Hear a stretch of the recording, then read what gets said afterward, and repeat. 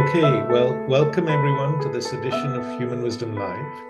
And today we're going to explore a subject which causes so much suffering, which is depression. And depending on which statistic you're reading, it affects about 1 in 10 of us. And certainly over the course of our life, almost everyone will experience depressive symptoms. And studies suggest 1 in 3 women will go through a major depression, like a clinical depression. So my guest today is my friend John O'Sullivan. John's a counsellor here in England, and we have worked together at Human Wisdom for a number of years. So welcome, John. Thank you very much, Manoj. Thank you very much. Okay. So let's get started with our first question, John, which is, what is depression? How do we kind of define it, or what's the experience of it? At this moment in time, there are so many definitions to what depression is. You will have certain psychological bodies who will say it's a chemical imbalance. You'll have certain people who will say that it is a result of events. So, I'm depressed because I've lost my job. I'm depressed because I've lost my marriage. So what I'm trying to say is there's a number of standpoints on depression. Yes. and how it manifests. But of course, defining it is one thing, but the experience of it is pretty much the same, isn't it? In the sense that people feel a sense of sadness, or they lose out on the enjoyment of life. Things that they once enjoyed, they no longer enjoy at all. Any other symptoms that you can think of? Hopelessness, people feeling hopeless. When you lose hope, you tend to, all of your will, all of your zest for life, all of your want tends to disappear because you can't see a way forward. And it affects the ability to sleep. Of course, we either sleep too much at night, or in the daytime, or not enough. We feel tired every day, and we can't concentrate. And occasionally, there are thoughts of self-harm or suicide, John. Yeah, absolutely. And that's kind of part and parcel with the hopelessness. And if somebody gets to that point where they lose their ability to see any worth in themselves, in their own lives, that they have no worth, no value to either themselves or to people around them, again, that's a major factor. Yes. And typically, to diagnose depression, you can look it up, there's 9 symptoms, and you need 5 of those for at least 2 weeks, including a feeling of sadness almost every day and a loss of enjoyment. And of course, it affects our sex drive or our libido. And you stop taking care of yourself too. And as you say, the key thing is that it's very different from sadness, but it's probably on the same spectrum, do you think? Sadness at one end and depression at the other. Yeah, it's normally, as you said, like those 9 things that are factors in diagnosing whether somebody is depressed. But it can be it doesn't have to be all 9. It can be, a number of just things. A few of them, yes. Just a few of them. Yes. And what are the common causes in your experience, John, among the patients you see? Common causes. Well, again, from when I'm dealing in the room with people, it tends to be events that have happened. It could be from childhood, could be so traumatic events from childhood, abuse, neglect. Could be from failed marriages. It could be from somebody coming out of an abusive marriage where they've been in shall we say, a narcissistic relationship. Yes. There's so many things, like loss of a job, even drugs, alcohol, medications, postpartum. 1 in 7 women who give birth experience depression within the first 6 weeks. Then there's, of course, physical illness. It's commonly associated with chronic pain, because, I used to be a spine surgeon. I have so many patients with chronic back pain with depression or cancer, loneliness, and just long-term chronic stress. So there are many factors. And to make it clear, what we're talking or exploring in this session is clinical depression. There's, of course, depression linked to psychosis like bipolar disorder, but we're not going to kind of cover that here. We're looking at the common one, which is a kind of reaction to what's happened. But we were discussing when we met that there is another type where somebody feels they've got everything in life. They've got a good house, a wife, kids, good job, whatever it might be, but they still feel depressed. And they can't find an obvious cause for that. Yeah.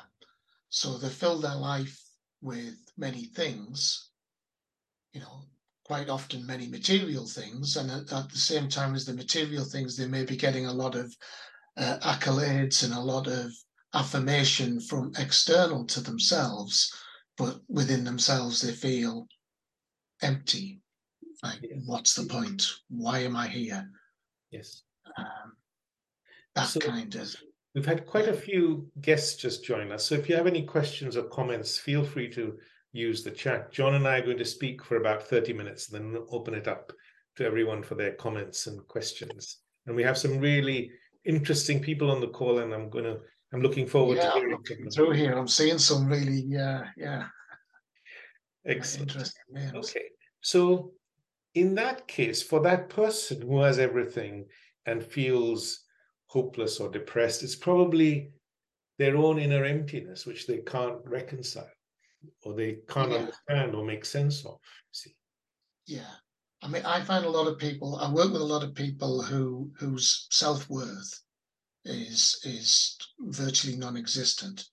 So, and more often than not, they're looking for that worth, they're looking for that value, that meaning external to themselves. Yes. So they're not recognizing that they are a good human being and that's innate to who they are. They're seeing it that they have to get external affirmation in order for them to feel like they're a good person. Yes. Maybe this is a good time to highlight this unconscious feature in our own thinking, where our mind is always looking for external approval or validation to feel good about itself. It's hardwired into our thinking, and we're not aware of it. I need something from the outside to make me feel good on the inside. But if it's not forthcoming, if I can't find that, then that's one reason for depression. Or if I do find it, it lasts 5 minutes and it's gone. Because the nature of pleasure is such that it's only short-lived, right? It's fleeting and it's gone again. So I'm constantly on this hamster wheel where I'm always looking to the outside to feel good on the inside. Because again, it's somebody not recognizing themselves as being enough within themselves, in and of themselves. It comes back to that value. It comes back to that self-worth, that self-knowledge of knowing who you are. Yes, I remember speaking to someone who'd been depressed. Well, you know who that is, John, but someone who'd been depressed for 30 years or more. And I asked her, I said, what's the one thing that was the most important thing that helped you get better? Yeah. And she said it was self-knowledge. Self-knowledge. Which is really what human wisdom is all about, Absolutely. But there's a stigma to depression, John, because 60% of people with depression, this is from statistics, and there's a research paper I read, don't seek help for their depression, either because they don't accept it themselves or they can't bear for anyone else to think that they might be depressed. There's a huge stigma attached to it. Why is that? Why is it different from another illness like diabetes? I think it could be, in many cases, an admission failure, of feeling that they have failed in some way by admitting that they are depressed. Yes. So I think that's where some of the stigma comes in. Some people as well, for them to even acknowledge it. Yes. That they are in a depressed state. It's almost like my ego is going to take a hit. Absolutely. If I'm less than I thought I was. Do you see what I mean? Yeah. So either it's my own ego that I can't bear to believe that I'm, because we spend our lives projecting this image of ourselves to the world. We carefully build this whole structure up for everyone to see, which is a mask, really. But behind that mask, our suffering continues. And I'd urge anyone who's in that state to acknowledge it to themselves, share it with others, because that's the first step on your journey to recovery. Right? Without that, you're going to be stuck where you are. Yeah. I think Rogers would refer to it as the self-concept or the false self. Yes. And so many of us from childhood, from the conditioning that we receive, step into that self-concept. Yes. I met an army officer the other day, and he said he was from the Indian Army, which has got like, 1 million or 2 million people. Wow. And he said, nobody in the Indian Army acknowledges that depression is a problem. And I'm sure that's true for armies across the world, because you have to project. What I mean is that admitting to your employers that you might be depressed is, again, a huge cause of concern or anxiety for so many people. All right. Yeah. Can you remind me there of a friend of mine who's former army, and their take on it was if they'd had a good day, they would go and drink heavily. If they'd had a bad day, they would go and drink heavily. So whatever whatever happened, they just went and got drunk. But much of this as well was because they were feeling pretty low anyway. So when we're feeling down, we use alcohol or drugs as a way of numbing the pain. But that actually reduces our ability to help ourselves even further. Yeah. So it takes us even further down the spiral where we find it difficult to come out ourselves. Yeah. Okay. All right. Let's talk a little bit, John, about how we start getting better. Say you're a person who's depressed. You're in a bit of a dark hole. You know that you can't help yourself. You feel sometimes you can't get out of bed. I mean, it can be really, really bad, right? For some people.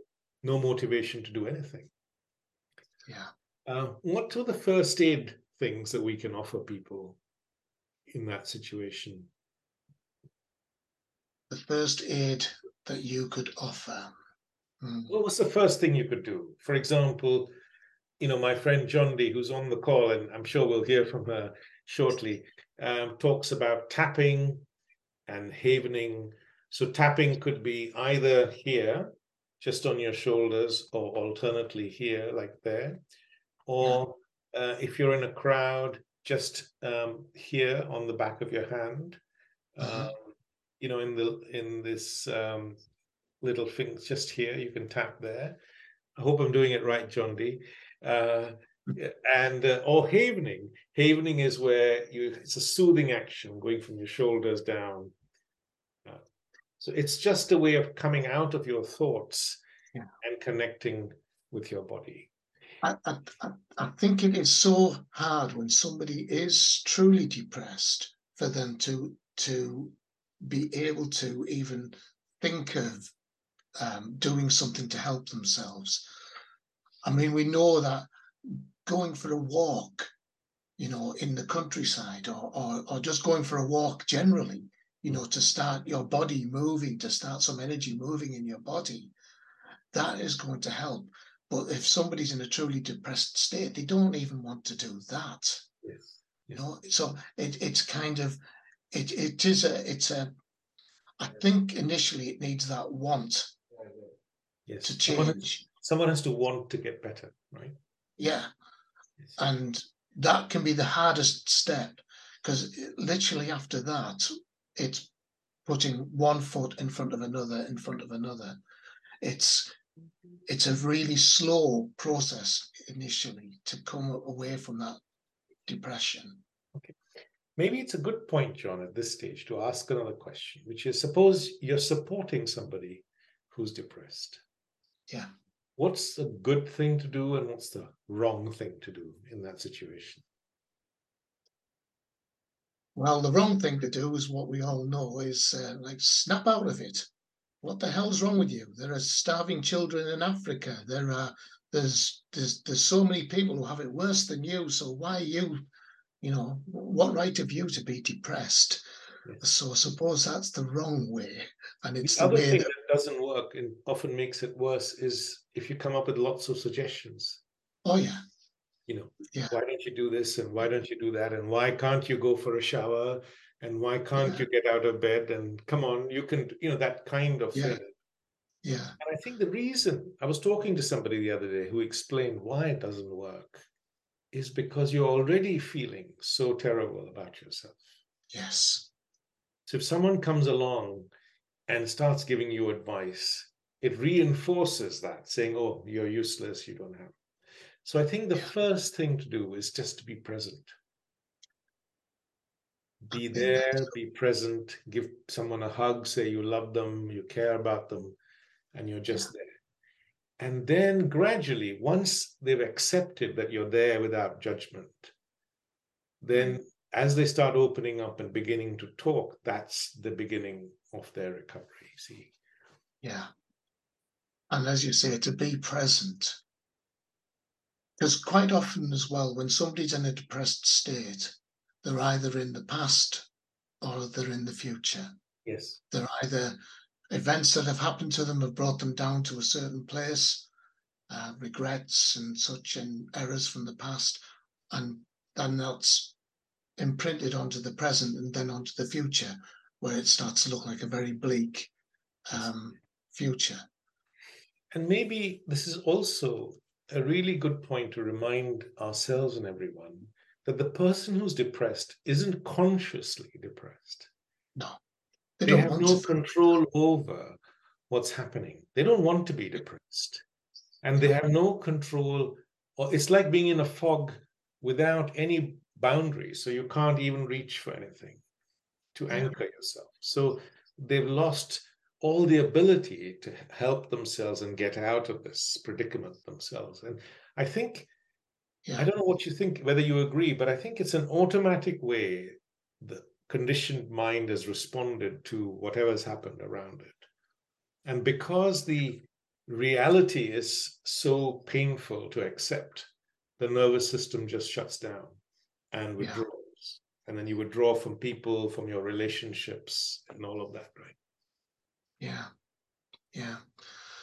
I heard Jim Carrey talking the other week there, and one of the things he said was really interesting. He was talking about this very area of depression, and one of his psychologist friends had described it to him as deep rest.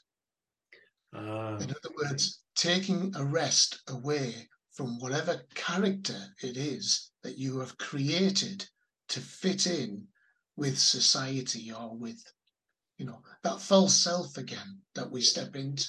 And that deep rest was coming away from that and it's a sort of withdrawal, having a break. Yes. And the person who's depressed withdraws from people, pushes people away who are trying to help them. Yes. And also feels really lonely. Feels really lonely. See their connection. It's their depression doing that, but they feel really, really lonely too. So it's a really dark place for lots of people, which is why some of them think of taking their own life, and some of them do, self-harm and all of that. Absolutely. Yes. Absolutely. Okay. It is the hardest thing to put that one foot first. Yes. To make that if you're first caring step for somebody with depression, to remind yourself how tough it is for that person you're caring for. Yeah. And your role is really important, which is there to offer support, be present, be loving. And with all this understanding, maybe, we can help people. Okay, so we've done some first aid, and in that is also some breathing exercises, but I'll refer people to the app. There's lots of breathing exercises there that you can practice. Again, it grounds you to the present. And then simple lifestyle changes, John. As you said, you started off with walking. But what about talking to people? Is that important? I think if you do have somebody that you can talk with, even somebody that you can sit with, you don't have to speak. Just somebody who you know is there beside you, somebody who's it could be a family member, it could be a friend, it could be your spouse, but having somebody, or a lot of people find having a dog or a cat or something like that very, very useful. And if you can, of course, speak to a counselor or a therapist or somebody in that place. But many people have to build themselves up to that point. Yes, even to go and see somebody is an admission that there are lots of steps you have to take. And if you're someone who's listening to somebody who's depressed, please do two things. Firstly, don't ask them why they're depressed, because they often won't know. And secondly, don't try to offer advice. No.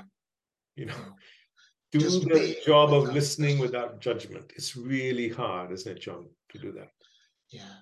Respecting that person, just respecting them where they are, being with them, being present with them, being allowing of them, being unconditionally accepting of where they are and who they are. Of course, there are other things we need to do, which is eat a good diet, make sure we sleep on time, get up on time, do some meditation. And again, there's some meditation modules in the app that are a good guide. And I'll show you around all that in a second. And maybe schedule things so that every day you have a diary and you say, I'm going to walk 5 minutes more tomorrow. Or do a breathing, whatever. At 10 o'clock, I'll do a breathing exercise. At 12 o'clock, I'll go for a walk, or whatever it might be. I think it's finding things as well that bring you hope. When we recognize that when we're in a depressed state, what we tend to think of is that this is it forever. There is no way forward. There's no way out of this. But the simple fact is that we're on a rock hurtling through space at 67,000 miles per hour, spinning at 1,000 miles per hour. And everything, literally everything, is changing all of the time. When we can recognize that, everything around us is changing, even though it might be so slow, it's like watching the hour hand on a clock. It is changing, it is moving, and we will change and we will come through this. We can come through this. Yes. It's like it's hanging with it. Yes. Be there, stay in there, because you're going to get staying in there. Yes. Yes. And there, of course, if you've got any thoughts of self-harm or suicide, you really need to get professional help. You shouldn't stick with that on your own. Okay. But the key thing I wanted to explore, which is what really helps with the long-term recovery and getting out of it, is to change your thinking. Because it's our thinking or the automatic way our mind reacts to things that have created that depression in the first place. So by being able to change our thinking is when, things start changing. But maybe the first thing we need to do, John, perhaps, is to take ownership of what we're feeling and stop feeling like a victim of our circumstances. And that's really hard, isn't it? That first step. That is hard. And I think a good way, a useful way to do that, to start taking ownership, for me, it's to take some of the thoughts that we're thinking and put them onto paper. Yes. Because what we're doing, I'm going to quote Einstein. I know he's not a psychiatrist, he was a physicist, but one of the things he said once was really, many of the things he said was really useful, but this was brilliant. You can't solve a problem with the same level of consciousness that created the problem in the first place. Right. So, for example, if we are depressed because of some events or some things that have happened, what tends to happen is we tend to circle these things. So we're going around in this hamster wheel that you described earlier, and it just goes round and round as we ruminate further on the problems. If we can put those ideas, those thoughts, those beliefs onto paper, yes, we've now externalized them from here, where they're just rolling around in our brains, onto the paper. At least now you've got a fighting chance of being able to at least challenge those thoughts or take a look at those thoughts a bit more objectively, with yes, a bit more free thinking. So say someone has left me. Say my wife, I love somebody, has left me. Yeah. Or someone I love has died. And I'm blaming them for how I'm feeling. That's not me personally. My mind is automatically doing that. Yeah. I spoke to a psychologist in America called Martha Van Dam, and she's worked with me as well on this module we're creating for depression. So on her desk, she's got a big bunch of keys in a bag. Okay. Right. So she opens this bag and asks the patient or the client to pick one. The client has no idea what she's doing. So he picks up this key. And Martha then tells them, look, this is really precious because you have in your hands the key to your own recovery. Wow. And if you feel like a victim, you're giving that key to somebody else. Wow, I love Don't that. Yeah. give that key, guard it preciously, because you have the key in yourself to recover. And so that is a really nice way of, doesn't matter, yes, people might have wronged us and all of that, right? Yeah. But what we're doing here is saying, I'm going to take ownership of how I'm feeling, because then I can change how I'm feeling by changing how I think. Yeah. Yeah. Because again, so often we're looking to the external, we're looking to outside of ourselves for somebody to come and fix us. We're looking for a guru. We're looking for, because we're believing ourselves to be wrong. We're believing ourselves to be broken. Yes. Yes. More often than not, we're not. No, absolutely not. And if you take ownership, then you can do something about it. I mean, that's the main thing. Because otherwise, the external event's not going to change. Your wife's not going to come back. No. Someone who you love has died isn't going to come back. So does that mean you're going to be like this forever? And, life is precious, it's short. We have a gift of life. We need to make the most of it, right? So, okay. Yeah. All right. So that's the first thing.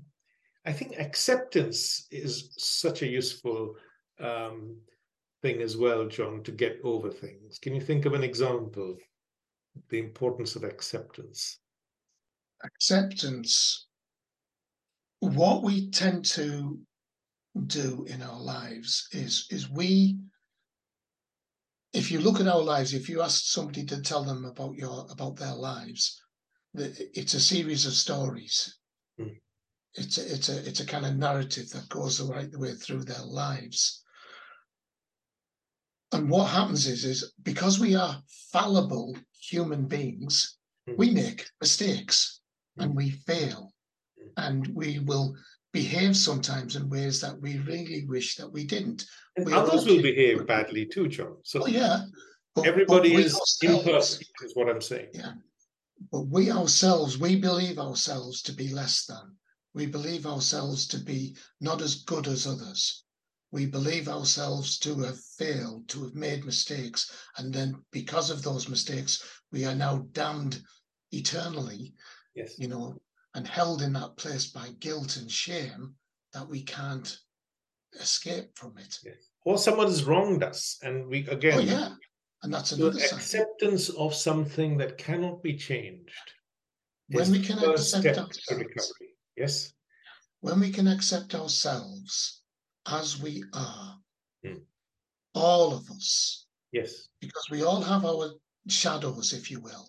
Yes. But when we accept ourself in our entirety, unconditionally, And the same unconditionality that where a mother or a father loves a baby, we love that baby unconditionally. Yes. It's that unconditional acceptance of ourselves, of our whole selves, recognizing that we're not perfect, recognizing though we might not be perfect, but believe it or not, we've got a lot of good things within us. Yes. We have our love, we have our peace, we have our joy, we have everything that we need within us. Yes. But we've lost sight of that. Okay. But the other thing is that sometimes things happen around us that people really struggle to accept. Yes. Like bereavement, or the loss of a job, or I failed an exam, or I've done something wrong and it's in the newspaper. Yeah. Think of politicians. I mean, their lives are really, really hard, constantly being scrutinized. So again, acceptance of something that cannot be changed, a deep acceptance, allows you then the energy to do something about it. Okay. Yeah. All right. Now we've written all this stuff down. It's out of our head into the journal. Maybe it's also useful to look at all that and see how can you look at everything slightly differently? Or can you think of things in a more positive way? Because our mind only looks at things in one way, usually negatively, and especially if you're depressed, even more so, right? Mm-hmm. So just to change our narrative, how can somebody do that? Or question their narrative or their stories they're telling themselves? How can you question your narrative? It's not easy. I am useless, for example. Yeah, I am useless. Well, these things require, the way I look at it, these things require evidence. So when somebody says to themselves, I'm useless, okay, prove it. Show me the evidence. Even better, show yourself the evidence. If you can prove that you are indeed useless, but a lot of the time when you ask somebody to prove that they're useless, or to show themselves that they're useless, or prove to me that you're useless, they can't. Yes. The reason they can't is because there is no evidence to support that they're useless. They might have made mistakes, but they are not useless. So as you've written all this stuff in your journal, you've made 20 points, 20. So for every thought you've had, think of a more positive, more generous way of looking at the same. Yes, that's another good way. Yeah. Or to question whether that may not be true. Because there's always many ways of looking at the same situation. What's another way? What's a more positive, more generous way? Or could I be wrong? Could my mind be lying to me? More often than not, yes, it is. Could my perception be mistaken? And I think just asking those questions, now that you've written it all down in your journal, is the beginning of your own recovery. What about negative self-talk, John? Because that's a very common trait in someone who's depressed. Yeah, we are our own worst critic. This is fairly well known. And because we believe that for some reason we don't deserve better.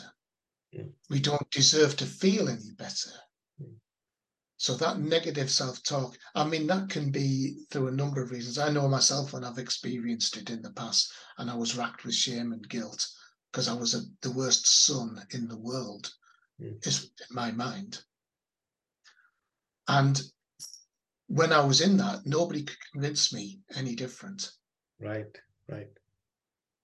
So as far as I was concerned, I was my own proof. So again, use the journal. We have an online journal in the app, of course. Use the journal to challenge your own negative self-talk. I think that's really important. A lot of depression occurs because of unmet expectations, because of disappointments in life. Right? And I think one of the ways we need to move forward is to question our expectations. First, to understand where they come from, write them down, and then why have they not been met? And of course, we blame others or ourselves. We blame somebody for those expectations not being met. And that can often be a trigger for depression as well. Like we're disappointed with our life in some way. Yeah. If it's expectation on yourself, it's normally because we have an expectation of ourselves to be perfect, or to be better, or to be better than somebody else, or to, whatever that might be. We kind of set the high bar. If you're an Olympic athlete, we kind of set the high bar at, say, 10 feet, where no human being would be capable of jumping over that high bar, but we set it there anyway. And it's this kind of, unspoken expectation that we have to be better.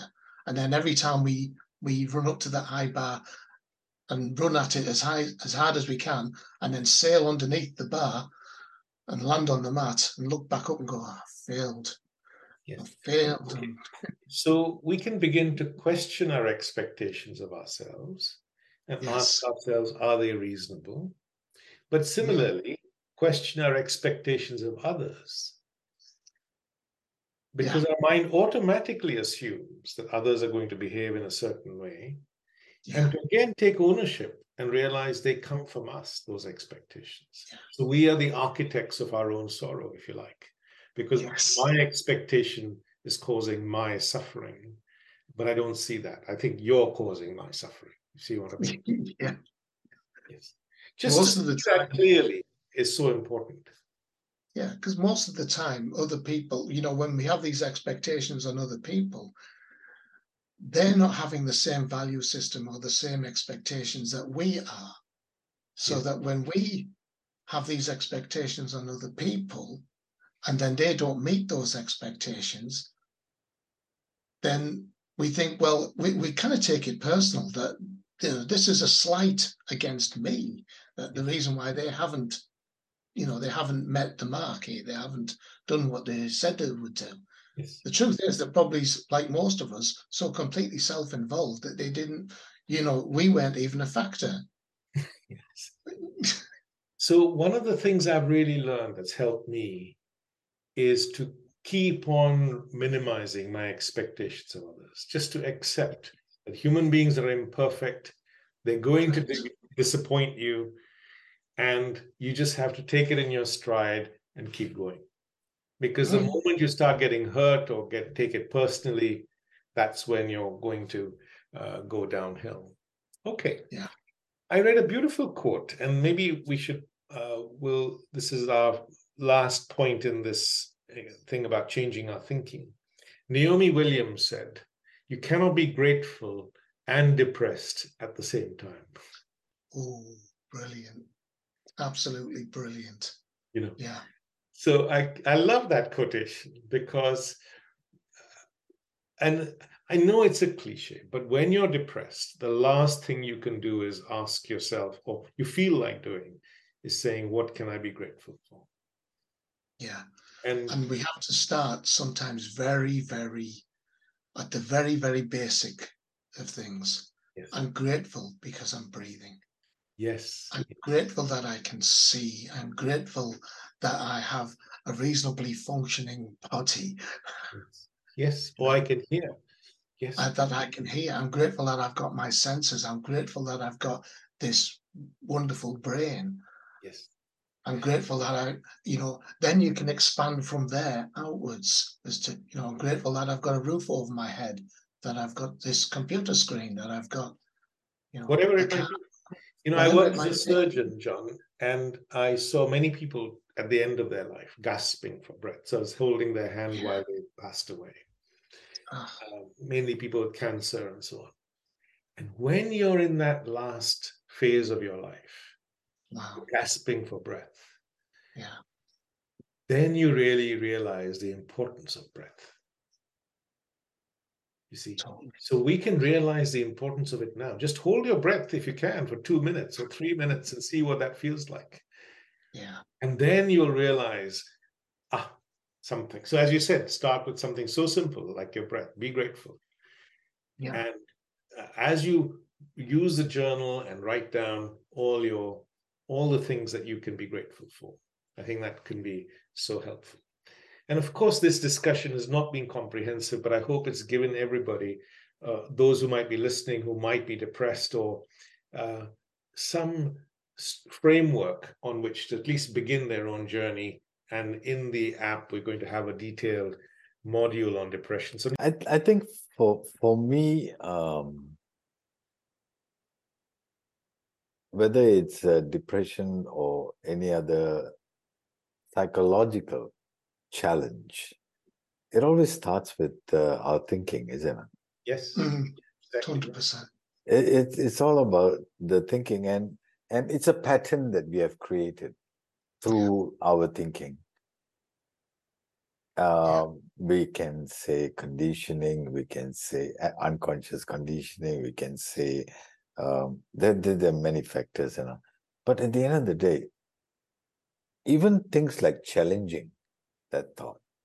Yes. When you are in that state, challenging that thought, instead of I don't think we are in a place where we dare to challenge that thought. Actually, we are fearful of challenging that thought. Yes. Because we have grown accustomed with that thought, which is on overdrive, which leads you to that state of depression. Yes. It's a really good point, Gopalan, that if you repeat something to yourself long enough or often enough, it becomes your truth. Even when you're not depressed, it's really difficult for people to change any thought they might have, because we become automatically attached to our stories, our thinking, our patterns. So maybe we all need to start right now, even if you're not depressed, by beginning to question our own thinking. Because when you're depressed, you lose even more agency, right? Your capacity to do that is even more diminished, you see. I think it's not even losing I don't think we even lost the agency. It's just that we believe that we have lost it. Good point.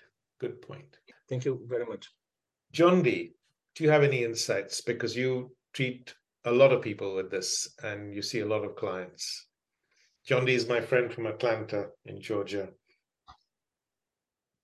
Hi. Well, so many good points here. It's hard to know where to begin, but I think I would like to begin by reinforcing some of the things that I have also found to be true that your other guests have, which is we do get attached to living in the past and the future because there is this idea that we would like to revisit it, or we felt better then, or we'd like to go back and change things. We have all this magical thinking, which is another word for that, I suppose. But we also have the same idea in the future. What might we do differently? How will it look when I finally get fill in the blank? Yes. And so it becomes sometimes an attitude of, well, I don't like this, so it doesn't feel comfortable being here. So I'll go back to what I know, or I'll go to where I want it to be. And if I can't, then that collision is can feel very depressing, or at least uncomfortable, and I don't want to be here. And so we begin to withdraw from ourselves, not just the present, but ourselves, also our relations that may or may not be supportive. We also withdraw from our resources. I often talk about Dr. Siegel. When we flip our lid, we don't have access to our resources. We are all over the place. Yes. And so we can't even take what we know. And, to John's point earlier, if you're depressed, you're not feeling like taking action. That is one of the things depression robs, which is why we have to be somewhat like the firemen. We have to practices that quickly bring us back into a regulated present state, so that when the alarm goes off, or the trigger match is made, or we hear or smell something that takes us away, we know our boots and our equipment and everything is right there. It's been placed properly right there, so we can jump in. So we are making a new pattern of response versus allowing a continued or chronic pattern of reaction. But we have to want that, which was one of John's earlier points, and yours too, Manoj. We have to want to not be in this habit, which was no doubt formed for a very good reason. I just don't know what it is yet. That would be my t-shirt that I wear. So John D, such a good point that everybody, every human being needs to practice that fire drill, as you said. Go on this journey of learning about themselves, how their minds work. Because when the trigger comes and you're lost, then if you've practiced and done all that work, firstly, you won't get back into that state, or you might be able to come out of it much more quickly. But nobody who gets depressed ever thinks it's going to happen to them, right? Everyone thinks it happens to other people. It's never going to happen to me until it does. And then, it's a bit late. So thank you for that. Any other comments? Muralidhara, you had your hand up, but I didn't hear from you. So yes, go ahead. I have a question. If a person goes to you, if he keeps saying that he's under depression, yes. First is, how do I know that he's really under depression, or he's simply saying it, or he's assuming that he's under depression, and what I should do? Okay. So I think if you go online, and actually soon we'll have it in the app itself, there'll be a module on depression. There are 9 symptoms of depression. There's a way of diagnosing it. So that's an easy one. And I can send you that list actually if you send me your email or put it in the chat. So there are 9 symptoms of depression. You've got to have them, 5 of them for at least 2 weeks, and that's a clinical diagnosis of depression. So that's number 1. Secondly, how can you help somebody? I think we talked about it, is firstly, be present, listen, offer support, don't offer judgment, criticism, even advice and help in the beginning is not easy, not very difficult for someone to hear. And then let them slowly start talking. Ask them if they would like help. And if they would, then of course we can find people who can help them. And maybe you can use some of the things in the app, which is the breathing exercises, the journaling, all of those things. But in the beginning, the person needs to want to be better. And I think that's the most important thing you can do. John D, anything to add to that? When you've got someone who's depressed, how can you begin to help them? What do you do? I was just smiling for a minute there because, I just concurred with that point. But the last thing anybody wants to hear is, will you have to want it, right? Because you've just accused them. So keep that one to yourself. But the idea is you just gave that, right? And Manoj, the place where we always meet is sit with, and in this case, that means them and their truth and the place where they are, and allow or let them come to whatever that is. You might delve into that later as, John, this is where you started again, is, do you have a sense of what it is that you want? And then that takes me back to our friend in Portugal, right, Joan? Do you have a sense of what it is that you do want? And let's sit with that, because often I just want to say that this conversation is primarily not about clinical. This is about the pervasive fog, as you say, that all of us encounter at some point. And so that means that most of us are quite unclear. What is going on? And what do I really want? And how do I get there? Yes. Right. And so by sitting with, as Manoj would say, and also the Human Wisdom app is very helpful in that, quietly, slowly, small bits of questions to ponder. I would use that word instead of thinking, right? Because pondering is sort of an active really thinking, and our reactive patterns are a lie. We are not really thinking. We are just performing an autopilot function and calling it thinking. And also maybe to realize you've got to preserve that relationship with that person. Right? Because if you lose that relationship with the person who's depressed, then something really bad's going. That's a tragedy, because then that person really needs you. And sometimes being critical of them and so on can damage that relationship. It often proves the evidence that we were talking about earlier. They're false evidence, Many people say false evidence appearing real, fear, right? Yes. But it preserves that evidence of, see, I knew they weren't safe. I knew they didn't really think a lot of me or love me, or they're not really going to be safe, right? And so you are so right, Manoj. We have to preserve the relationship, if it's important to us, in a way that is respectful, not only of them, but I'm also going to point this out, of ourselves. We are not a doormat. We are not inviting abuse, right? It is not the same. So I think we need to look at that spectrum. Yes, that's an area we haven't talked about, but someone who's depressed can treat other people quite badly sometimes. And if you're the receiving end of that, that can be really hard. And maybe you have to draw some boundaries. Thank you for that, John D. As you say, you could talk all day about this. Any other comments at all or questions? Or if you want to put it in the chat. John, do you want to come in with any of those points about helping people and anything else? What about the depressed person who's abusing the people around them? How do we manage that? That's a hard area, because the tendency would be for the people around them to just not want to be around that kind of low mood, that sort of, whether it be a passive-aggressive behavior or whether it just be outright aggressive, like get out of my house, get out of my life, get out of my way kind of approach. And I think it is the hardest thing for people when they don't understand what might be going on within somebody who is depressed at that moment in time. And it's the hardest thing to just give them some space, to allow them to be, as the professionals who, on here, we know to hold a space for a client, to, we're not trying to force anything.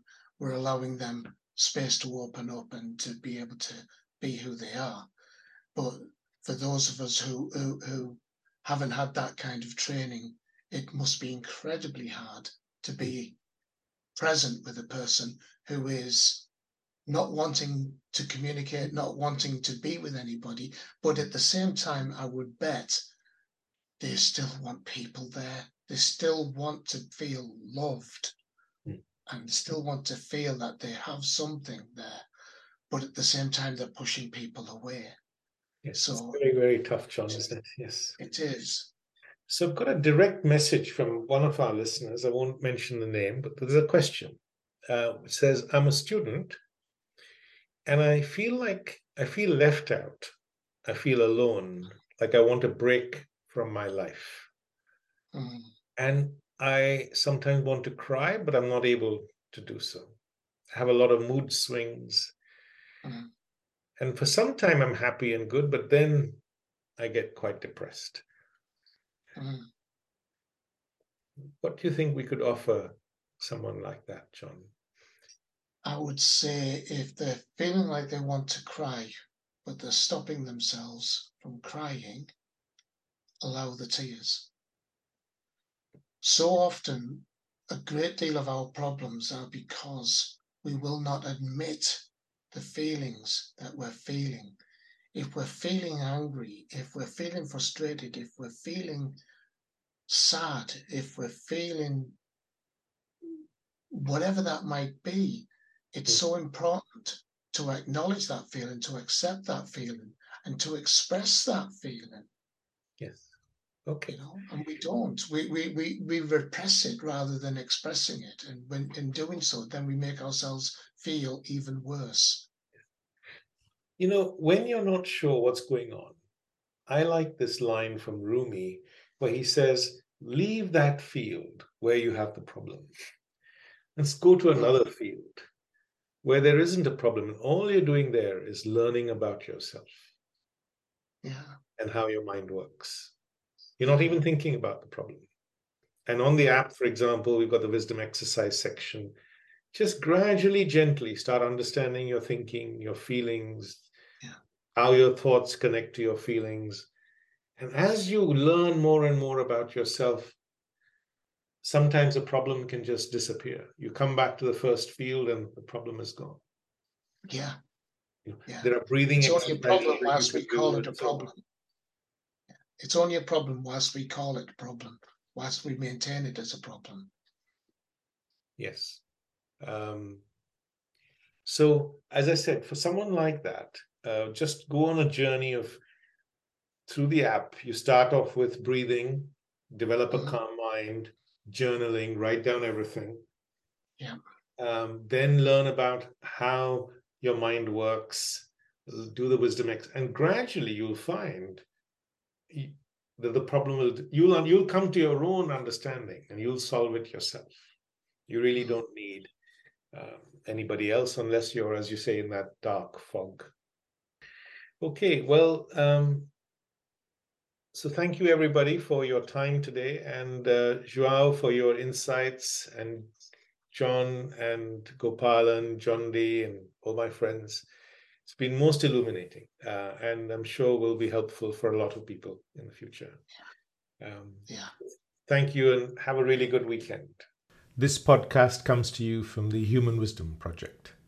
To find out more, please download the Human Wisdom app or visit humanwisdom.me. Thank you so much for listening. Goodbye.